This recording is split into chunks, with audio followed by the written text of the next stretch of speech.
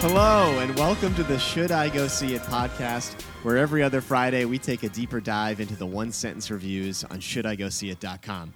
This week we'll be discussing the Equalizer 3, You Are So Not Invited to My Bat Mitzvah, and Retribution. I'm your host, Bill George. With me, as always, AJ Rebecki and super producer Craig Stanton. Gentlemen, hello. What's up? What's going on, Bill? Not too much, AJ. How are you? What's new? I'm good. Yeah, things are good. We are officially kicking off football season this weekend, which is fantastic. As for all of us, we are huge football fans, so that's great. And we are no longer, or we have not made it to the throes of fall yet. Autumnal season. There's like massive heat waves. It's 95 degrees out right now. Yeah, exactly. It is oppressively hot, and I am a sweaty kid to begin with, so not too well. How are you? I'm good. Also excited about football. More excited that this will be my first year in a while not being in a fantasy league, which I am so excited to be out of. Fantasy draft was the worst night of the year for me. I absolutely hated it, and so I'm out. And I feel free, and I can just enjoy the sport. And so I'm excited about that. And we'll be at the first game this weekend when the Patriots kick it off against the Eagles. So excited to be in Gillette for that as well. Wow. So, yeah, very excited. Love that. Love that for everyone. All right, there's a lot. We have an action-packed episode, so let's get into it. Did you watch anything? Revisit anything? What's going on? Yeah, a couple things for the follow-up section here to open it. I saw Oppenheimer for a third time in theaters. Jesus Christ. Wow. Look, I was invited. I said yes, of course. It still rocks. It's great. And I will say 3 times in theaters is like the perfect amount of viewings for me for a big movie where I like never need to watch it again if I don't have to. Like 3 times in a theater like locks it in my brain frame for frame. Like Endgame I saw 3 times, haven't seen it since. Inception, The Village, Phantom Menace, all movies I've seen 3 or more times in theaters. And like that's a good number. I don't need to see it again. Yeah, locked in the vault. Locked in. You could have, you got to, let's put it in a different frame of reference. You've spent close to probably 11 hours at the movie theaters for one movie. Just for that, yep. You could have walked to Albany, New York in that time. Yeah, I mean, it's a commitment. In this case, it's a long movie, so that is true. That's a flight to like Tokyo. Yeah. Yeah. But wow. Speaking of Nolan, I actually did revisit Inception as well. It's been many years since I've seen it, and I decided to have a little movie night, lock in, watch it. It's timeless. It's still incredible. You could put that movie in theaters today. It would still make $700 million. Like, it still works. I did notice this time, though, a couple internal logic cheats that, like, when you think about the movie a little too hard, there might be some things that don't quite work or make sense. But, like, obviously you forgive that when you're watching the movie. Like what? Well, 2 big ones. One, so they missed the first kick, right, when they're supposed to be falling from the bridge, that sense of falling from the van, going backwards off the bridge. They missed that one. They're late. So they decide they'll ride a different kick up when the van hits the water. Like, that's the plan. Yep. So then they do that. Great. And they all wake up in that layer of the dream where it's raining and they're in the city and whatever, right? So they already established that layer of the dream, they would be there for 1 week in like dream time. So are they now just stuck there for a week? Like, because is there another kick? Are they all just going to shoot themselves now? Like, they don't actually, like, the next time we see them all, they're waking up on the plane, but they don't have a kick to get out of it. They're just like, remember Cillian Murphy's like on the shore and he's like, I've decided I'm going to do XYZ. And they swim out of the van with the breathalyzer. And now they're just there. So, like, are they there for a week? Do they not get killed by a subconscious anymore that all had guns that were fighting them previously? Okay. I don't really understand how they get out of that, but they don't say anything. And then the other piece that was a little weird, Cillian Murphy's character doesn't recognize Saito, either in his dream or on his plane, even though he's the head of his rival company. Oh, Jesus. Seems far-fetched. That's a right? glaring plot hole. I don't know. I saw it 5 times in theaters. I didn't notice it till now. I'm like, wait, wouldn't he know him if they're like fucking rivals that are trying to break each other's empires up? Huh. And then I thought, well, he's in a dream. He might not recognize him in a dream because things are different in dreams. But then I realized they're on the plane together, like you would think. Yeah, no. Anyway, so like a couple weird things like that. Which might go back to one of the biggest questions about Inception is that when they're in like that Bangladesh opium den where they're trying to try the new serum. Yes, yeah. And he wakes up, he runs to the bathroom, he splashes water on his face, he spins the top, he's waiting for it to go the right or the wrong way, depending if he's in the dream or not in the dream. And he gets interrupted and he stops the top from spinning. So he never finishes the idea of, is he still dreaming or is he in reality? Yeah, I've heard that theory. I've heard thoughts of different places in the movie where you could argue that one of the dreams begins or whatever, but I don't know. I push that aside. I try to follow the text of the film as best I can. Also, another variable, and then we'll walk away from Inception talk, is that the top wasn't his Totem. Right. It was Maul's totem. It was Maul's, yeah. That he took from her. That he manipulated so that she would have that. Yes. So that she would want to wake up. Yep. So is the whole thing a fucking Fugazi? I don't know. I will say, Cillian Murphy, though, after all the Oppenheimer watching, the 11 hours of Oppenheimer, I was kind of like keyed into Cillian Murphy's performance in Inception. And he's like MVP. Like, you miss that performance because of all the spectacle, but he kind of grounds it, and he's the one that has to sell the fact that the Inception works. And he's really good. And then Tom Hardy is, breakout role for him as Eames is also a standout. So, anyway, this has been an Inception talk.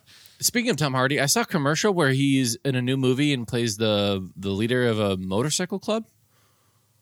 I don't know. Haven't followed that. That was just on his Instagram. That's just what he's doing in his regular life.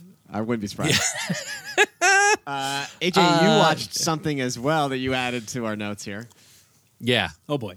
I wrote a vulgar description and that I won't read out loud in the show notes, but I watched Mission Impossible 3, MI3, and it is not a good movie, Bill. It is probably one of the weakest, if not the weakest, Mission Impossible movie. I vehemently disagree.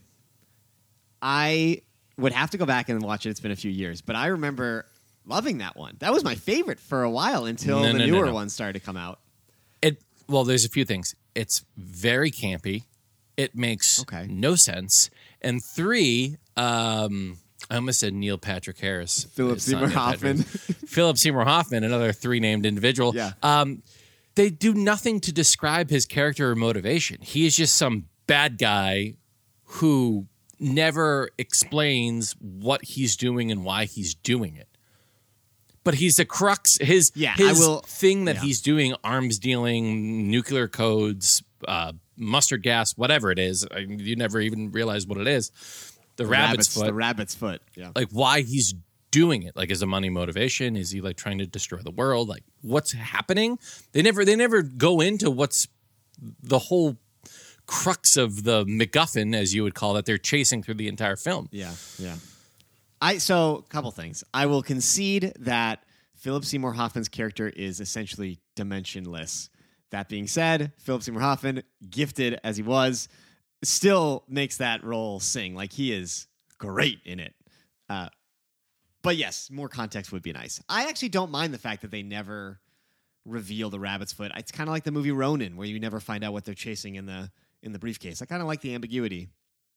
And I remember the movie had some directorial flair from J.J. Abrams in one of his, maybe a second motion picture, I feel like, after TV. Yeah.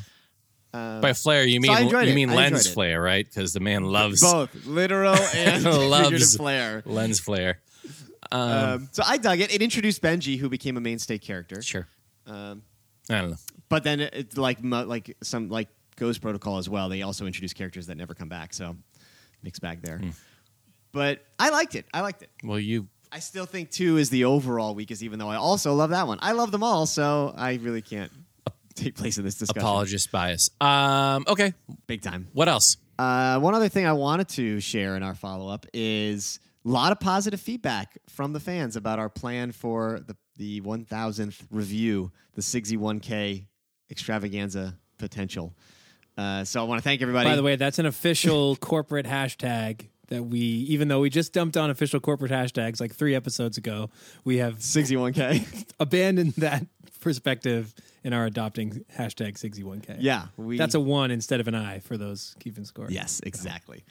And so I just want to thank everybody for sharing their thoughts. People had responded to us either via text or via Should I Go See It Instagram, saying that they'd be interested, they would come to it. Someone told me they'd fly out for it. So very exciting possibilities there. We as a collective, had a meeting at our corporate headquarters and started hashing out and brainstorming some thoughts. So yeah, just want to thank everybody for the positive feedback on that. We're doing it, baby. AJ's hard at work trying to book Matt Damon as a guest. We're going to do it. We're going to get a local Massachusetts celebrity to be part of this. I got a year. Hey, don't write any checks that we can't cash, but ideally that'd be great. And then we have we'll finish off with some sad news. In memoriam. An in memoriam section here for Jimmy Buffett and Bob Barker. Both passed away in the last 2 weeks since we last spoke.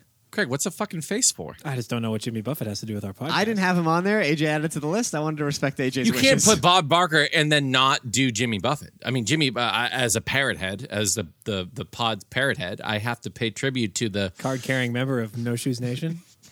Hell yeah, brother. Yeah, Jimmy Buffett. He's the man. Yeah, he was the man. No, you're entitled to your opinion on that.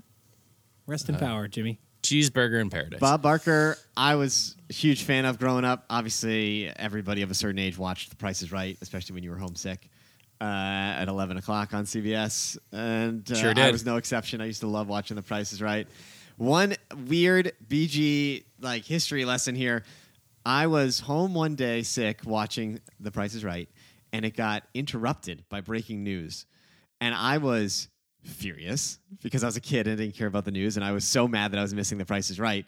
Now, when I look back on the importance of that particular event, it was the Oklahoma City bombing, and now I understand why they broke in. I was going to guess 9/11. Not to laugh. I had 2 things. It was either 9/11 or the Oklahoma City bombing. It was Oklahoma City. Yeah, no. 9/11, I was in high school. I was in school. So or Columbine. This was Oklahoma City, and I just remember being furious, and now in retrospect being like, oh shit, that was a major event in American history, and I should have been paying more attention. But I was a kid. What are you going to do? I mean, interrupt the showcase showdown. You might as well fucking burn down the entire country at that point. You're so angry. Exactly. Also, to bring it back to our movie flavored podcast, all-time cameo by Bob Barker playing himself in Happy Gilmore. Yeah, just a classic. Yeah, one of the great, I believe one and done movie appearances from a big TV. I mean, I don't know. You tell me. Was he ever in movies? Not that I know of. I think that was Price is Wrong, Bob. Price is wrong. All right, Bill, let's go to In the News. Last week, the AV Club released their fall 2023 film preview, including the top 26 movies to pay attention to over the next couple months. Bill, which releases are you most excited for? All right, I got a handful that I am anticipating. First of all, the list is pretty good. It does seem like we have a number of things to look forward to between September, October, November. In order of release, the ones that jumped out to me, The Creator, which is like a new big sci-fi epic from Gareth Edwards, who I know we both really like as a director. He did that Godzilla reboot. He did Rogue One. So he's directing a new sci-fi movie. I believe it's new IP. I think it's from scratch. And it stars John David Washington, who I really like. So I'm excited for The Creator. I am I guess somewhat ashamedly excited for Saw 10, just because I have seen all the Saw movies, and I always enjoy them. Yuck. Big yuck. I'm excited for the new Exorcist, mostly because of the piano theme in the trailer. And I'll rewatch the original the night before, because this is like a true sequel to it. So I'm excited for that. I'm excited for The Holdovers, new Alexander Payne movie with Paul Giamatti, because it looks like a small, intimate kind of indie dramedy that Hollywood doesn't really make anymore. So I'm excited to see that. And then my last 2, I'm excited for The Killer, because it is David Fincher, who I have a list of what I consider to be perfect movies, and there are multiple from David Fincher. I think he's just one of the best directors ever. And it's got Fassbender in the lead role. So super excited for that. And the last one I'll say is Napoleon, giant costume drama period piece with Joaquin Phoenix, directed by Ridley Scott. I'm sure it's going to be epic. So those are the ones that I'm most excited about over the next couple months. So be on the lookout for the reviews of all of those for sure, plus many others. It should be a pretty good season. All right, AJ, question for you now. Football season is finally upon us, as we discussed in our intro, and with that comes all of our favorite TV broadcast football themes. AJ, this is a subject that you and I take very seriously. I want you to rank for me your top TV football themes by network. Go. Okay. There's a couple ways we can do this, but I think the easiest way is to do it by day of the week when the games begin. So Thursday night kicks off the week of NFL football and then ends on Monday Night Football. So I think, Craig, I think the easiest way to do it is to go days of the week in order, and then we'll power rank them as each one comes up. I agree. Let's roll the tape. In order of days of the week, here's our Thursday Night Football theme.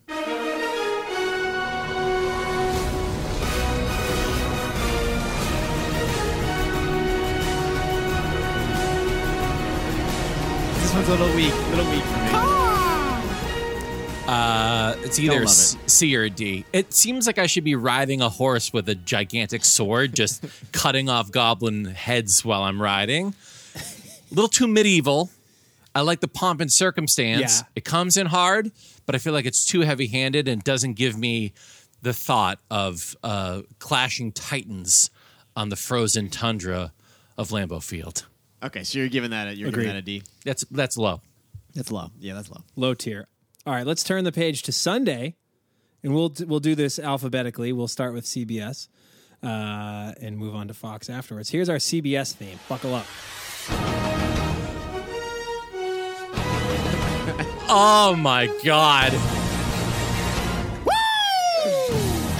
We're here at Gillette Stadium, a short 27 miles outside of Boston. Temperatures in the low 80s, hot and humid September with a slight chance of rain. I am AJ Rebecca here in the booth with Bill George. We have Evan Washburn and Tracy Wolfson down on the field and Gene Steratore on the line for any and all rules questions. Patriots, Eagles, next on the NFL on CBS.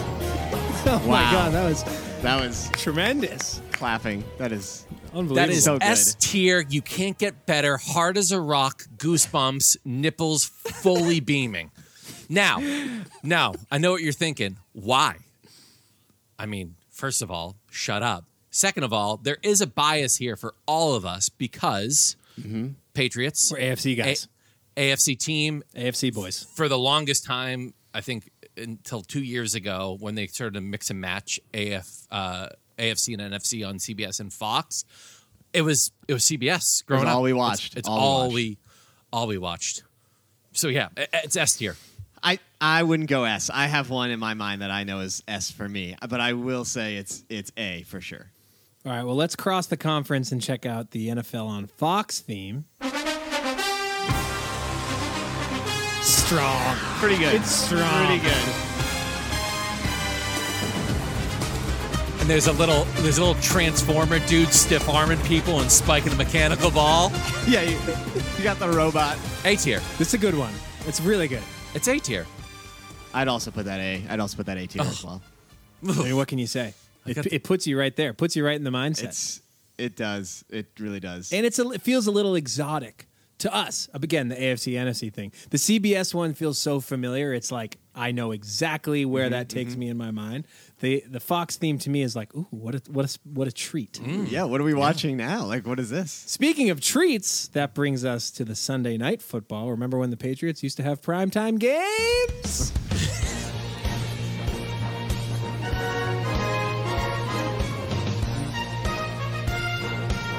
So good too. This one gives me like goosebumps. Those This one gives me Brady Manning Sunday night goosebumps. So that fast trumpet staccato. Yeah. Oh, it's either A or B. I go B. He goes B with I that. think it's a little bit lesser than the other two for Sunday, I don't know. but it's still very good. Still very good. And for those that are wondering why we're not including the waiting all day for Sunday night, it's because that's like the intro to the intro. This is the theme. That's Right. like the Yeah. I don't know. This is what they actually use to bump to commercial. Yeah, and yeah, everything yeah, else. Yeah. You get this throughout the game. Right. Okay, moving on.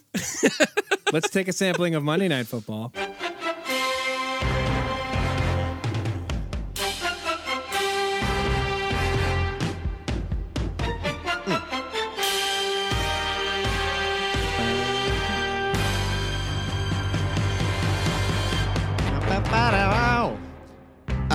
This is easily S tier. This is my number one.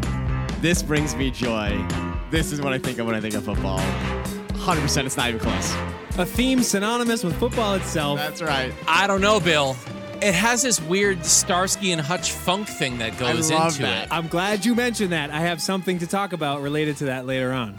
But you're absolutely correct. It does have like that like 70s police vibe. that like police 70s cop buddy show. But the intro though, that's the seller. Ba, ba, ba, ba. Well, it just goes from like Olympics to like to busting like a coke ring in Chicago in the early 80s. But I love that. I love that dichotomy. I think it works together. It's not even close for me. It's so far above. It's Monday Night Football. That's my pick. Can we go honorable mentions real quick while we're talking about Monday Night Football? Sure. Honorable mention is not that I was there to watch it, but when Monday Night Football became a convention in like I think the 70s, what you're about to hear was the original theme music, and it's the funkiest fucking thing you've ever heard in your life. It's awesome. It takes a little bit to get going, but just let it get there.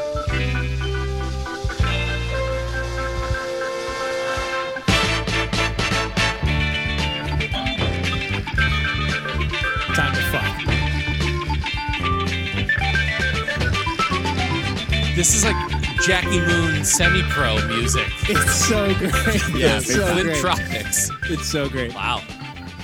Well, can I throw out an honorable mention as well? You may. My favorite of all the sports broadcast themes has to be the NBA on NBC circa 1995. I don't know if you have that one queued up there, Craig, but Oh, do I ever?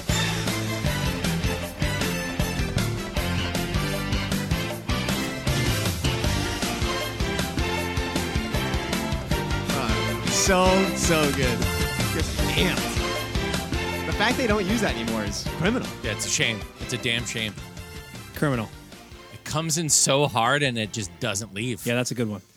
So your final ranking, AJ, if I understand you correctly, is CBS, Fox, Monday night?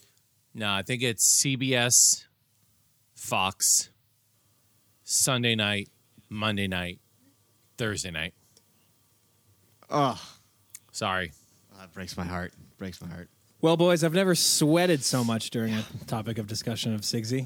Yeah, a lot of head bobbing going on. I'm fired that up. You can't see on the podcast. Positively fired up. Well, let's talk about some subpar movies. Bill, this week we'll be talking about Perfect transition. do it. The Equalizer 3. You are so not invited to my bat mitzvah. From the top, according to IMDb.com, The Equalizer 3, Robert McCall finds himself at home in southern Italy, but he discovers his friends are under the control of local crime bosses. As events turn deadly, McCall knows what he has to do: become his friend's protector by taking on the mafia. Bill, why is Italy so hot this year for movies? I think because these actors want a vacation. Denzel's like, hey, if I'm going to make this movie, hop on a plane. Let's go. Should I go see it? The movie's no, Okay. you should not. It's what's odd is lately I have been seeing more positive reviews than mine. I'm usually in line with most critics in a lot of these types of cases, but I guess I didn't like this more than others did. You know, Denzel returning for the third installment in this action franchise that's based on an old TV show, and I gave no's to the other two, and this one is just as forgettable as those. The only difference is it takes place in Italy, and he's looking to potentially retire, and then the mafia shows up and starts fucking shit up, and he's got to kill his way to the top, just like any Clint Eastwood type of movie where you're protecting a drifter, protecting a small town. It's one of those. The real issue with the movie, though, is it needed to be more simplified because they add this drug smuggling element and like a CIA team that shows up. And whenever they cut to that part of the story, it feels like it's straight out of NCIS, like just broadcast TV level writing bad and acting that's also not great. And it completely is pointless to the overall story of Denzel. And it just feels like a different movie, just getting shoehorned in. Like the Denzel scenes are actually pretty good. It's kind of like got a Man on Fire vibe to it, where it's a little more emotional, it's a little more grounded, it's a little more quiet.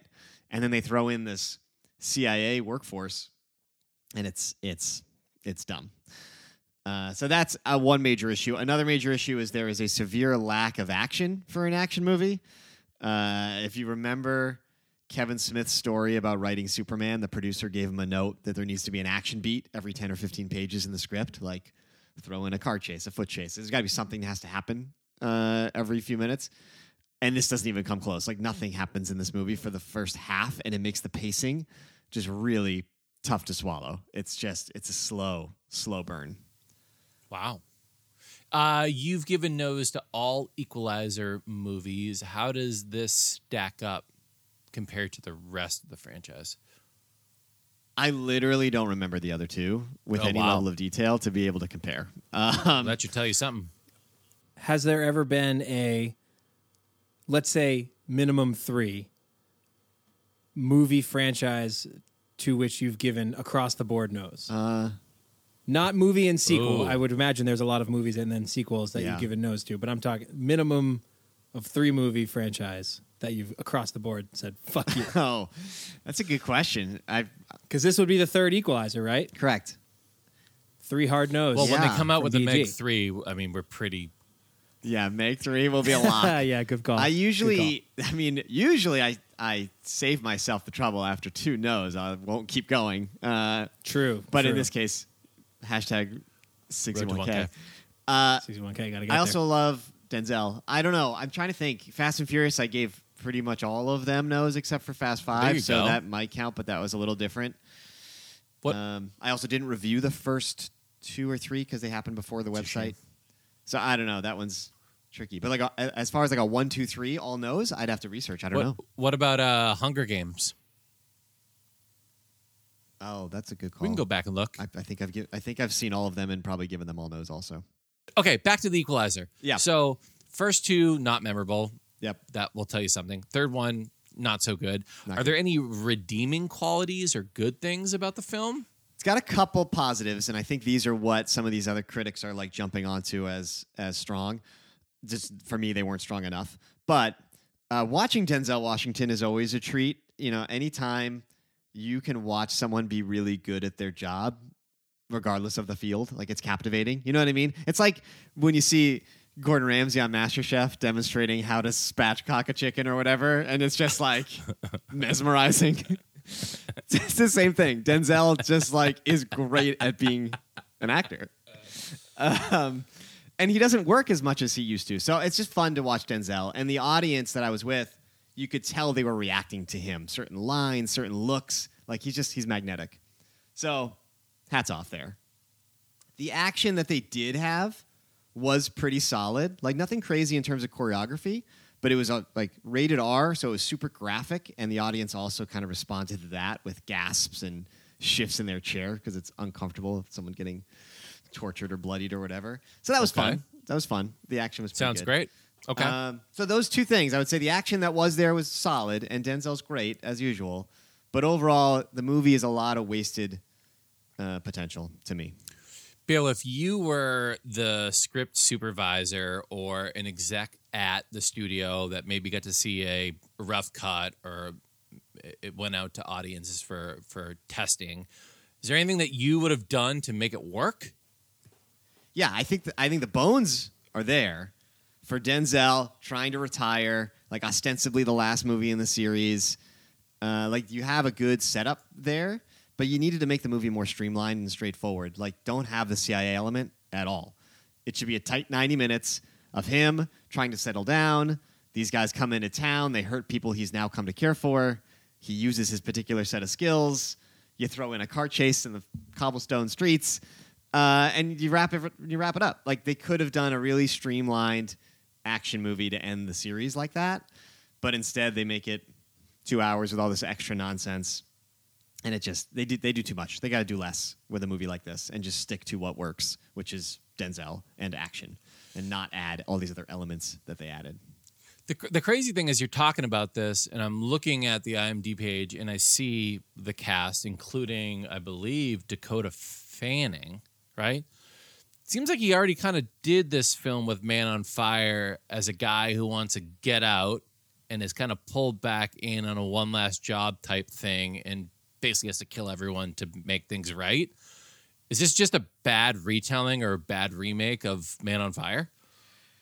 I think it definitely borrows from it stylistically and slightly from the story. I do think story-wise it is different enough that I wouldn't necessarily call it a Man on Fire clone. But you definitely can. There's similar vibes for sure.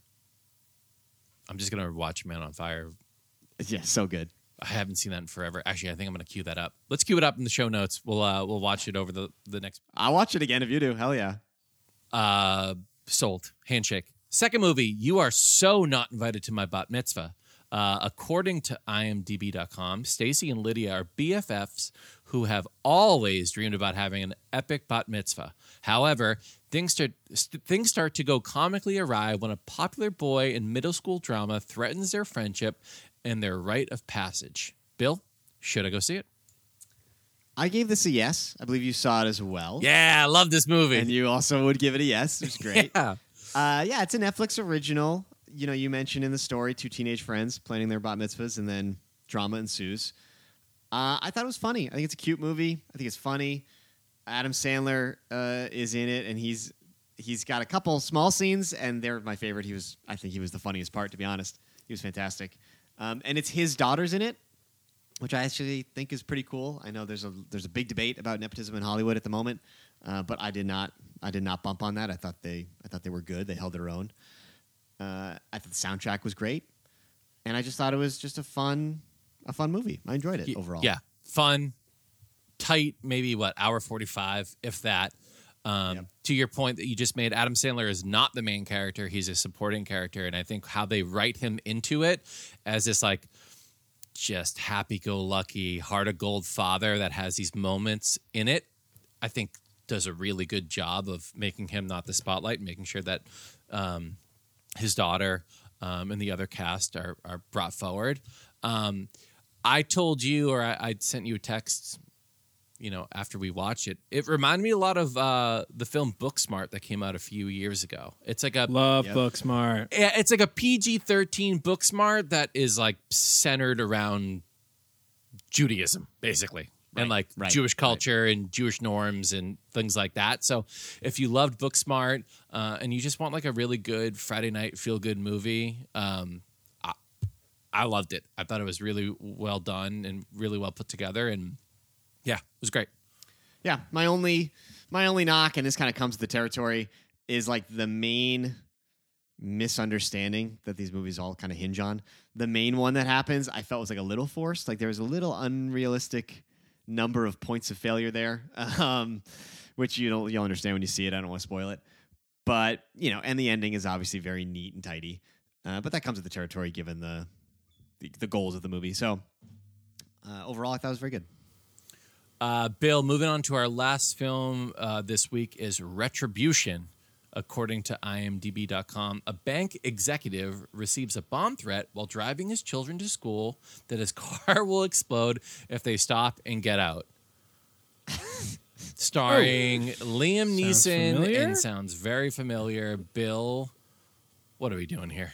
Should I go see it? It's a no. Once again, Liam Neeson finds himself in a precarious and life-threatening situation. As you mentioned, this time he's like an investment banker type.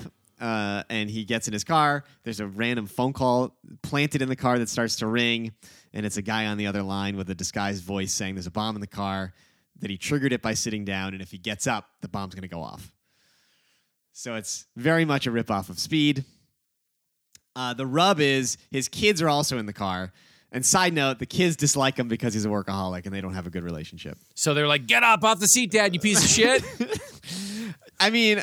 Yeah, kind of. They don't get along, and then obviously they come to get along through this traumatic experience. But yeah.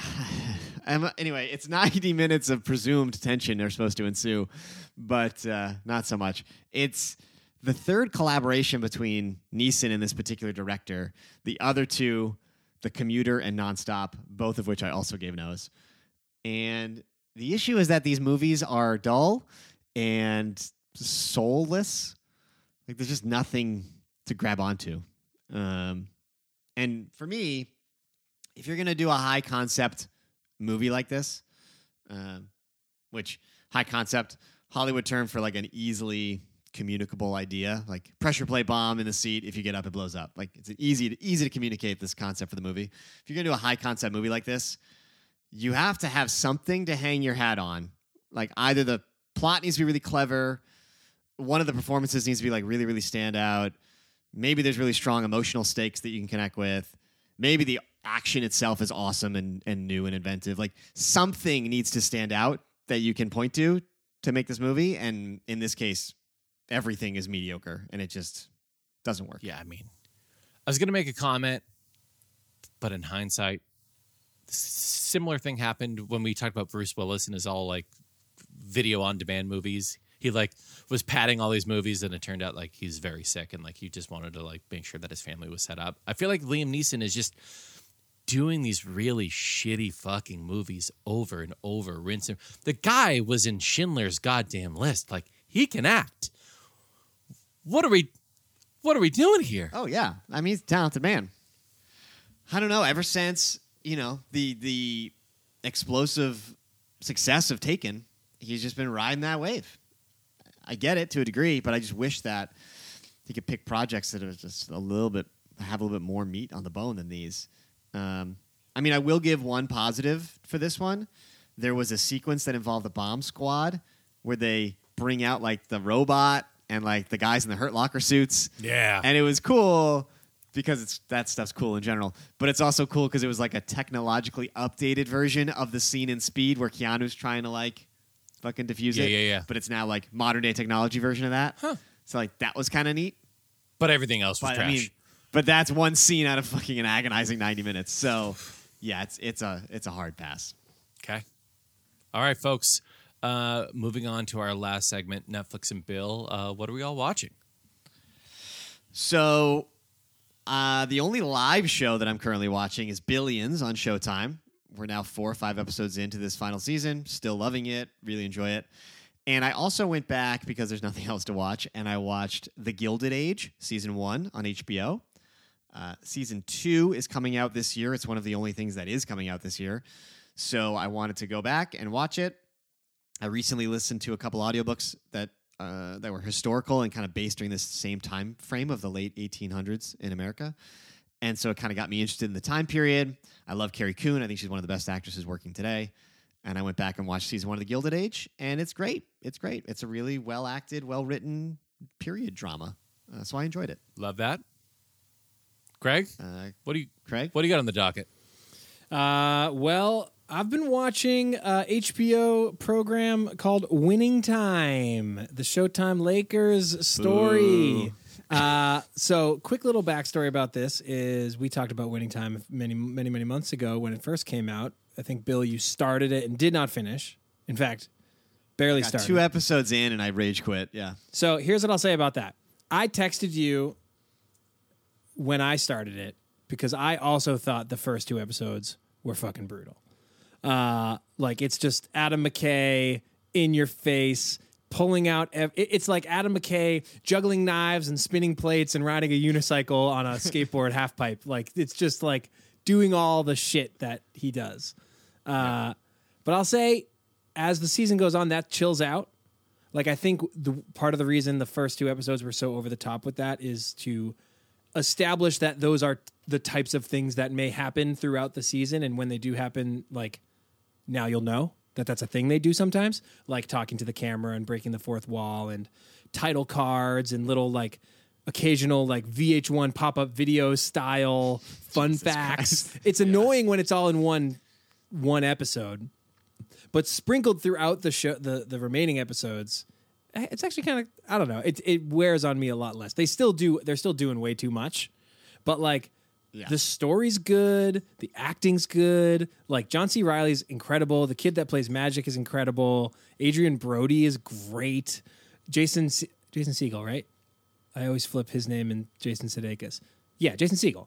Also great. Like, the show's good. I would recommend it. And like, also just I'm not super familiar with the Showtime Lakers. Like, the actual story itself, parts of it are sort of news to me.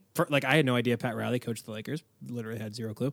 Oh yeah. And like Boston and Larry Bird and Red Auerbach set up as the villains is so great. Like, oh man, I really think you should get back into it. That's the one part I want to watch, because I think one of the episodes I saw, they did have Chickless show up as Red Auerbach, I believe. Yeah, I really think, especially in these trying times of not a lot of stuff on, I think you should get back into it.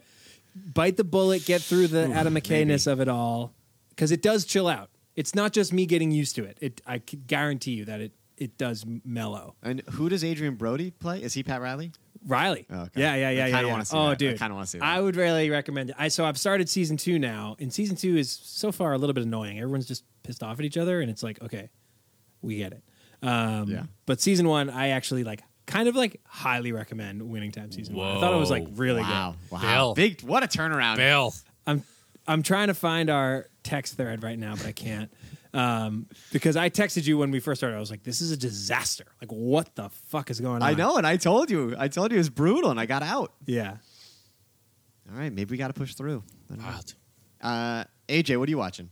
I'm watching Veep, the HBO For the first series. time. First time through. I got a few episodes in. How have I waited this long to watch a show? I honestly assumed you had already seen it. Same. It is so good. I told you both. I feel like I'm watching a R-rated Parks and Rec. I just can't wait to binge the rest of it. I'm fully invested, ready to roll. Can't wait to give my full synopsis once I've finished. But yeah, I love it. I love it. Great show. I watched it live as it aired every Sunday when it was on. I have not gone back though, so might be worth it. That's great. Bill, in the show notes, it has a new section, which I just realized, called What Are We Playing? And Yeah, this is a Should I Go Play It segment. Okay. Video games, and it looks like you have two listed, Armored Core 6 and Starfield. I will give you 30 seconds. Damn it. So finally, some good video games have come out. Or I shouldn't say good. Big video games have come out, big releases. And I started both of them, Armored Core 6 and Starfield, and I like neither. Both have disappointed me greatly. I was very excited for Starfield. I thought that would be, with no TV, I thought I could just dive into Starfield and make that my life. But I can't, because it's too boring and slow and buggy and uninteresting. And the inventory management system is a complete nightmare. And the combat is lackluster. And Armored Core 6 is much more playable until you reach a certain threshold about 3 hours in, where you reach the most difficult boss in the history of bosses, and it's just I'm not interested enough to commit the amount of time it would take to get better and beat them. So I think I'm out. But you say that, but you played Elden Ring, which is the most difficult video game of the last, 25 years, and you had no problem with that. Elden Ring is one of the top 3 greatest video games I've ever played in my life. And I've now spoiled for all video game eternity because I'm comparing all these things to Elden Ring. Like, if Starfield was Elden Ring but in space, I would be in heaven. But it's not, and neither is Armored Core. Elden Ring lets you play at your pace and level up in whatever way you choose, and you can approach the fights in different ways and at different times. Armored Core 6 is like a list of missions, so I can't progress the game until I beat this boss. Versus Elden Ring, I could be like, you know what? Let me go explore a cave, and I'll come back and level up, and I'll get ready for him. In Armored Core 6, I can't do that. I'm stuck, and now I just won't get past it. And the longer I don't play the game, when I go back to the game, I will have forgotten the controls, and I'll be even worse, and then I have no chance of beating him. So you just hit an impasse. And there's no point in playing the game anymore. Thank you for coming to my TED Talk. Boys, what are we watching soon? That was Should I Go Play It?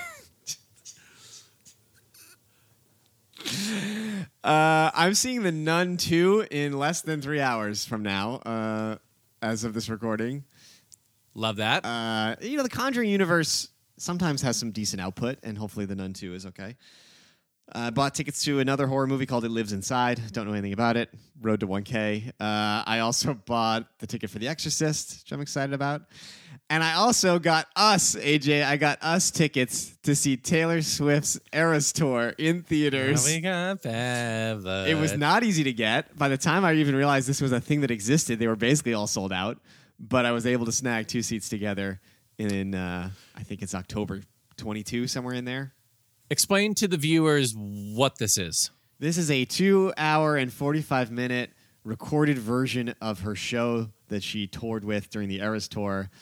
And they decided to put it in theaters and decided to just take over every possible screen of every auditorium in every theater and sell them all out. And now a bunch of movies are now changing their release dates because they don't want to compete because they've already sold out all the screens to Taylor Swift. And it's already done like 80 million in pre-sales. Like, it is absurd. It's going to be fucking miserable. And so we have to see what this is about. Not only because I am a Swiftie, but also for the film-going experience. Do you think that everyone's going to be singing along as if they're at the show? Yeah, of course they are. Craig, right?